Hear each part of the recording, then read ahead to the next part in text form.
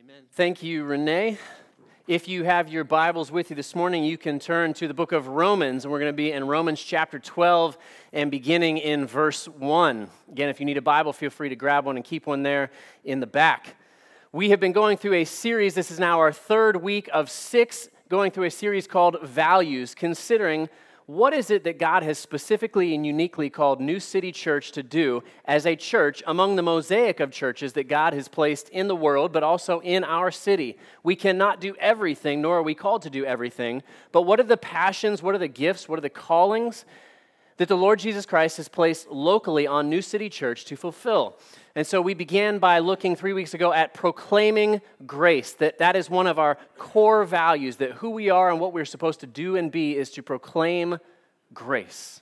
Last week we looked at praying dependently, that not only is prayer incredibly powerful, incredibly important, but the posture in which we pray is one of dependence.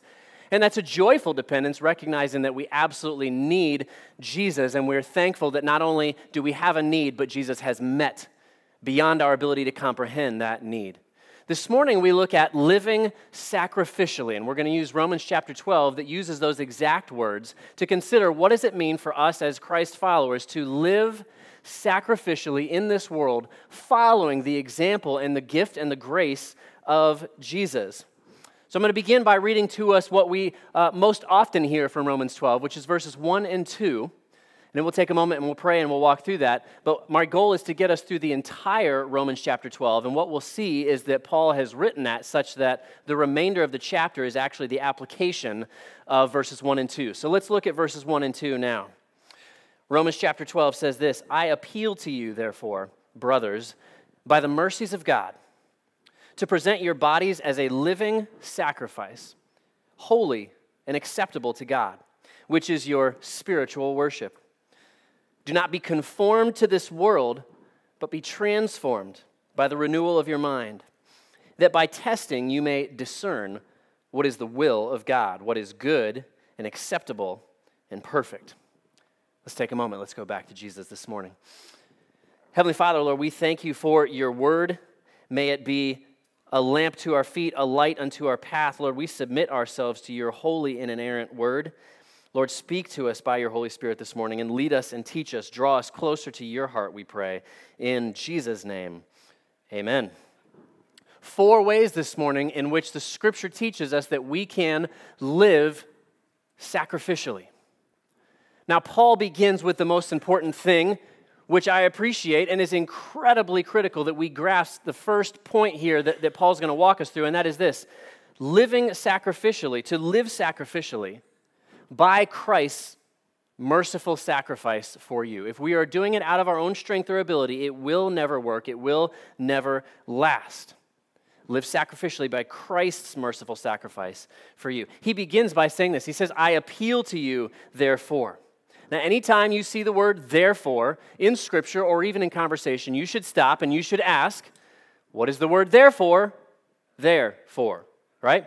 You need to understand what is the point of him making this transitional statement. And the reason is this, that after 11 chapters in the book of Romans of the greatest exposition of the gospel in all of Scripture, now we have hit a transitional moment. So if you had gone through the first 11 chapters, you would have heard things like Romans 1:16. It is the power of God for salvation for everyone who believes. You would have heard Romans 2:4. The riches of God's kindness and patience lead you to repentance. You would have heard Romans 3:23, that all are justified by his grace as a gift through the redemption in Christ, who put forth his own life as a payment for sin. You would have heard Romans 5:1, therefore we have peace with God through our Lord Jesus Christ. And now in Romans 12 and verse 1, he is saying therefore, because he's moving from this amazing exposition of the gospel to an exhortation to live what you have heard. To take the gospel that has changed your life and to now move into living it and sharing this beautiful gospel with others. But the point that we should not miss is that the only true foundation of living sacrificially is the gospel of Jesus Christ. Outside of that, it will become dry. It will become self-righteous. It will become out of you rather than out of the Lord, and it will die. We are not looking for something moralistic. We are not looking for something self-righteous. We are looking for the power of the gospel in our lives. And that makes sense because Jesus did not come simply to improve your behavior. He did not come because you have somehow earned his attention by becoming just a little bit better of a person. He came in grace. The Bible says that we live sacrificially by the mercies of God. Do not miss that all-important statement, by the mercies of God. Many of you have heard of Corrie ten Boom. She was a part of a Christian family that was saving Jews during the World War II, saving Jews from Nazi Germany. Eventually, she and her family were caught and were themselves put into a Nazi death camp. By the end of the war, Corrie was the only survivor in her family. But after the war, she was able to return to Germany, and she began sharing the gospel in churches. And one day, after a church service in which the gospel had been proclaimed, she was standing talking to people after the service, when out of the corner of her eye, she saw a man standing afar, and it turned out that that man was the German soldier that had stripped her and her family in the chambers when they had first arrived at this death camp. When she saw him, she absolutely froze in fear, but also in anger. And for what felt like an eternity, she just sat and stood at him, not knowing what to do. But by the grace of God, she was able to walk over to that very German Nazi soldier and look him in the face and say, I forgive you. I forgive you for what you've done. And as tears began to pour into his eyes, he was able to then share with her that he knew the injustice of what he had done, and that he himself had given his life to Jesus as personal Lord and Savior as well. I forgive you. Mercy is not getting what we deserve. Mercy is not getting what I deserve. That is the power of forgiveness, and Corrie ten Boom in that moment showed mercy. And it is the mercies of God that have made us holy and acceptable, because outside of Christ, we are that soldier, right? We are guilty just like that soldier, but by God's mercy, we can be instead another Corrie ten Boom story.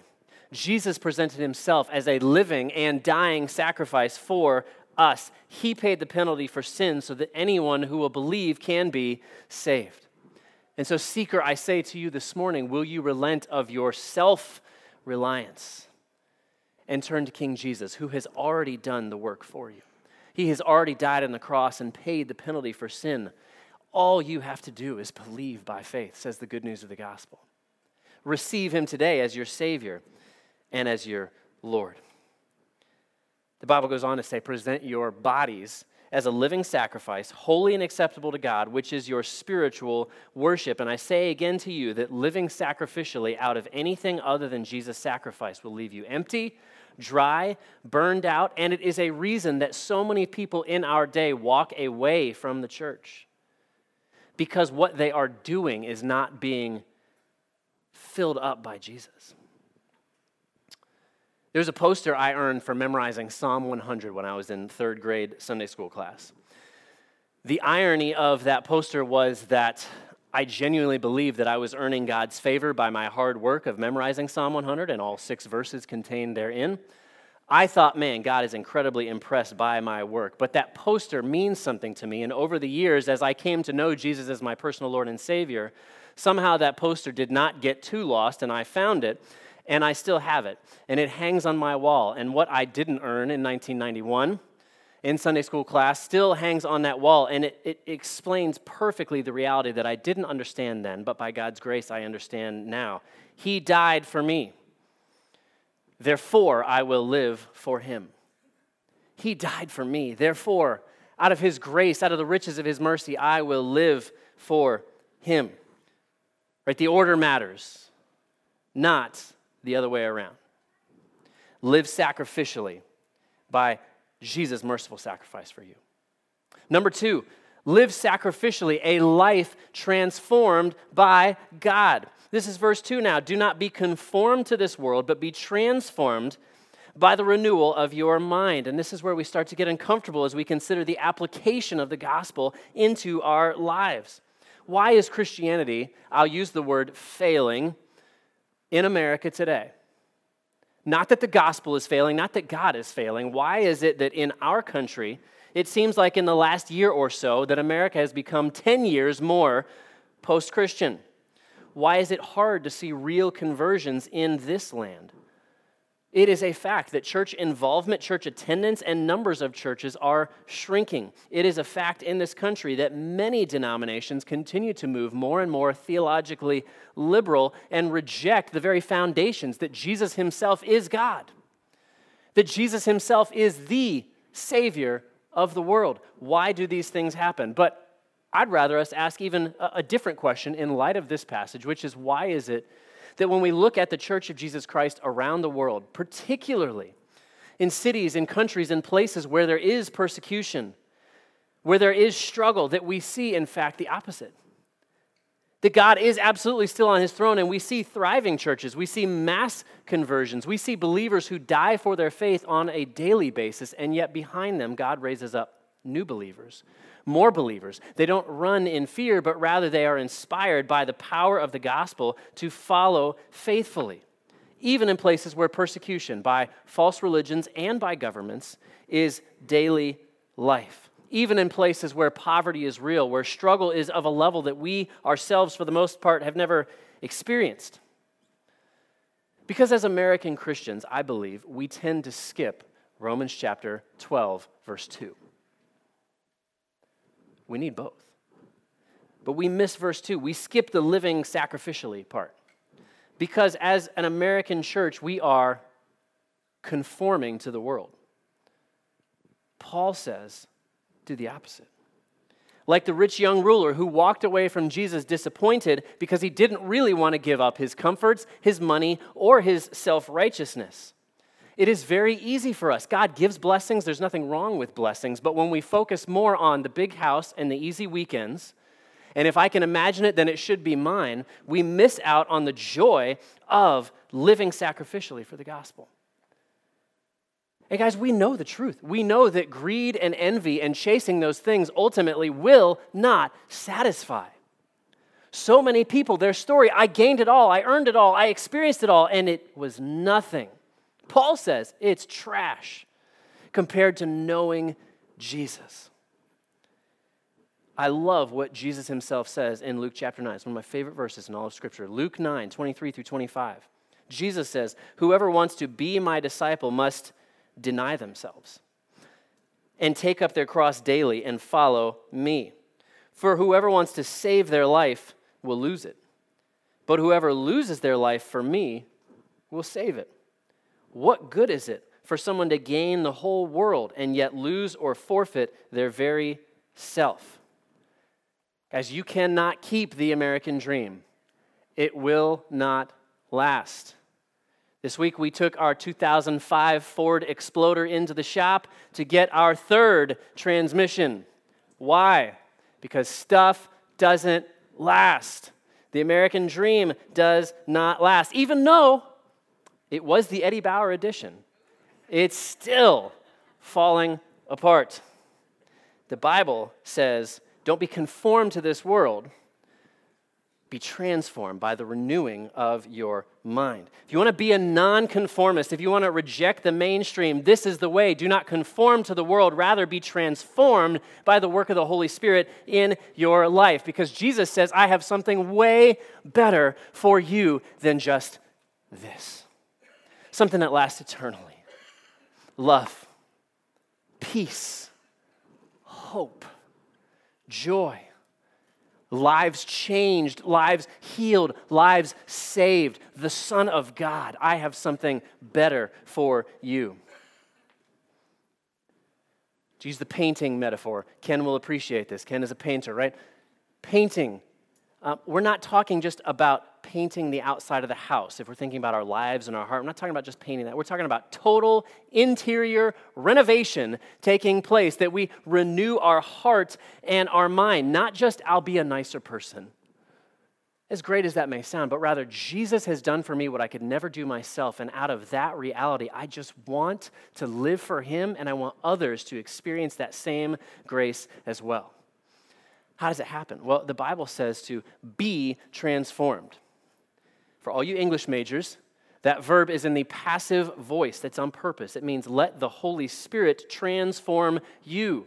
Again, that's the power of God's grace. He transforms you. It says it explicitly in 2 Corinthians 3:18.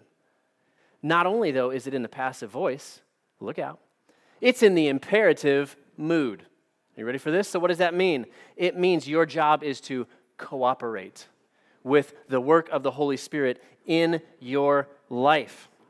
Philippians chapter 2, verses 12 and 13 says, work out your salvation with fear and trembling. Does that mean earn your salvation? No. It means that the Holy Spirit is doing in you what you could never do yourself and cooperate with it. And in our lives and our experiences, we know exactly what it feels like to go, I know, Lord, that that's what you want, but I don't want it as much at the moment. And the Bible is saying, let the Spirit work in you and cooperate with his work in your life. And the result is the remainder of Romans 12. The Bible says, by testing you may discern the Lord's will. What is the Lord's will? Some of y'all are running around with your heads caught off going, man, I just need to know the Lord's will for my life. He wrote it. It's here. It's in the Word of God. Let's look at the rest of Romans 12, where Paul literally says the will of God. Okay, well, what is it then? Number 3. Held up 2 fingers, but I meant 3. Number 3. Live sacrificially, probably didn't see this coming, towards Christ's church. Paul is going to continue to teach us under the power of the Holy Spirit to live sacrificially towards Christ's church. Just listen to what the Word of God here says. This is verses 3 through 13. For by the grace given to me, I say to everyone among you, not to think of himself more highly than he ought to think, but to think with sober judgment, each according to the measure of faith that God has assigned. For as in one body we have many members, and the members do not have the same function. So we, though many, are one body in Christ, and individually members of one another, having gifts that differ according to the grace given to us. Let us use them. If prophecy, in proportion to our faith. If service, in our serving. The one who teaches in his teaching. The one who exhorts in his exhortation. The one who contributes in generosity. The one who leads with zeal. The one who does acts of mercy with cheerfulness. Let love be genuine. Abhor what is evil. Hold fast to what is good. Love one another with brotherly affection. Outdo one another in showing honor. Do not be slothful in zeal, but fervent in spirit. Serve the Lord. Rejoice in hope. Be patient in tribulation. Be constant in prayer. Contribute to the needs of the saints and seek to show hospitality. There's a lot there. That's a powerful list. I just want to give you 3 observations that stand out here from what Paul is instructing us to. The first, he talks about unity and diversity. This is verses 3 through 5, that he gives us this powerful image of both taking place. And Paul begins by saying that the enemy of biblical unity in the church, the enemy of biblical diversity in the church is pride. Is thinking more highly of yourself than of anyone else. It requires sacrifice. If we want to live sacrificially, if we want to love Christ's bride, which is who we're talking about, the church, I'm talking about a building, I'm talking about a people. If we want to love God's children, our brothers and sisters in the Lord, then we have to remember that our true unity is in the fact that Jesus loves us, we needed it, and we didn't deserve it. And in turn, we can then love each and every member, every diverse member of the family of God. It is a sacrifice to value someone else more than yourself. As we think about our daily lives, we can come up with many examples of the opposite. Me first, you second. I didn't have to teach my kids that, by the way. It's a sacrifice to come together in unity and put aside, hear me, put aside lesser things that will split us apart, rather than saying we have everything that we need in common because we have Jesus. He is the thing that will bring true unity. It's a sacrifice to live that way. It's a sacrifice to value God's purposeful, intentional plan of diversity within the church. You only accomplish both well in and through Christ. And as we can see, the world cannot figure it out. Unfortunately, the church tends to conform to the world, and the Bible says, be renewed in your heart and mind and transformed by the Holy Spirit. Then he takes that unity and diversity in the church and says, put it to work by using your gifts to serve. This is verses 6 through 8, essentially. Use your gifts to serve. And he is right now talking about the church, the family of God. I will say, and I say this humbly, that one of the more devastating effects of the last 13 months of coronavirus is that we all, as a culture, have become more comfortable with putting ourselves first. We will very easily, because our hearts tend that way, push away others, isolate, and become a mountain unto ourselves, and that is not God's plan. Now, hear me very carefully. I am not critiquing anybody's precautions or safety or approach or opinion about the pandemic. What I am saying is that God is not surprised by crisis. He is not surprised by suffering of any kind, and he does not say, you should follow me and live the way that Jesus lives unless it's inconvenient for you. He says the opposite. Jesus has given everything. Take up the joy of loving and serving others. Now, may that look differently during a pandemic? Certainly. But do not give up the joy of serving your fellow members of the church. Here there are 7 gifts that are listed. It is not an exhaustive list, but it is a list. Paul does this multiple times in Scripture, and we get different lists in different places in the Scripture. But I'm going to boil that list of 7 down to sort of 2 general categories. The first is lovingly speaking the truth of the gospel. He says prophecy, teaching, exhortation, leadership are all ultimately lovingly speaking the truth of the gospel.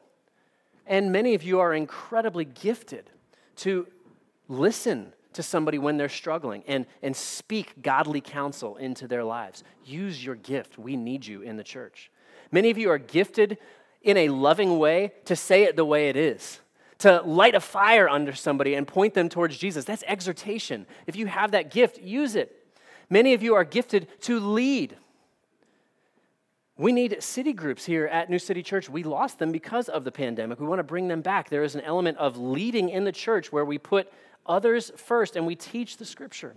Or maybe you're called to lead and teach our teens or our kids, to teach them how to know and follow Jesus. I sat on Friday in what was essentially the farewell chapel for Covenant Christian School, a ministry that has served for the last 28 years. And they invited all of their present teachers as well as teachers from the past. And it was just this incredibly humbling and powerful moment to see this great cloud of witnesses gathered together who have done just that. They have taught lovingly the gospel to generations of children. I was both a student who received that teaching, and I was a teacher later on in life who co-labored with them. But what a powerful testimony to see these believers who had given their lives to do this work. Paula taught kindergarten for 28 of the 28 years of Covenant Christian School because she loved those kids, and every single one of them, she wanted them to know Jesus. ABCs too, but Jesus. That's what the gospel is talking about here. But second, there's this other category. Paul gives us the words service, generosity, and mercy. Now, I know some of us would rather die than public speak, right, or teach in some sort of format like this. But for others of us, we find it equally hard to give away, to share what we have, to see a need and to step into that need and meet it. The great thing is the Bible invites us into both. It invites us into the uncomfortable because Jesus knows that there is far greater joy when we get to live a little bit the way that Jesus has lived for us.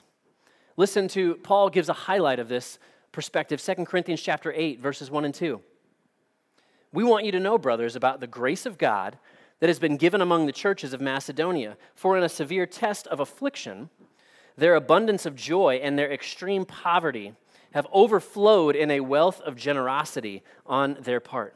What's the picture here? The picture is that these are believers who have very little of anything. They are going through difficult times, and yet they are filled with an extravagant joy that leads them to give away everything that they have in order to love and serve, be generous and hospitable to those around them in the church. They love the bride of Christ that much that they love living sacrificially. And this can take place in an array of ways. Earlier this week, I was asked by a former student of mine if I would support their missions trip. They want to do a summer missions trip to Japan. And my wife and I made a decision a long time ago, and I made the decision before we even met, that anytime a student or former student, youth grouper, now today, member of my church, whomever, anytime somebody came to me and said, will you give financially so that I can go abroad and be a part of foreign missions, the answer was always going to be yes. The question was not going to be, what do I have? The answer was just going to be, yeah, absolutely. Because I know the joy that they're about to experience when they get outside of their comfort zone and that their heart and mind is transformed as they see the power of the gospel at work somewhere that they've never been. It is an incredible moment and an experience. And God says here that he loves a cheerful giver. Last year, my family and I, we hit a minor bump in the road financially, and within that week of just us sort of having some private personal conversations about it, $500 in an envelope showed up under my doormat of my front door. I don't know who gave it to us. I'm confident it was one of you. By God's grace. They took joy in giving. Certainly we took joy in receiving, but I believe that their joy was exponentially greater because they saw a need within the church family and they wanted to meet it. I don't know how they did it. I just know that they did it and God blessed it.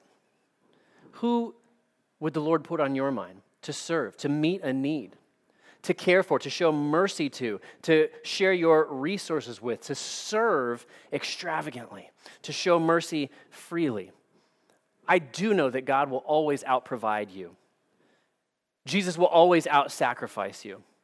He will always out-generous you. My personal testimony and experience is absolutely that. God has never failed. He's never let me down. The Bible says he owns the cattle on 1,000 hills. The Bible means it.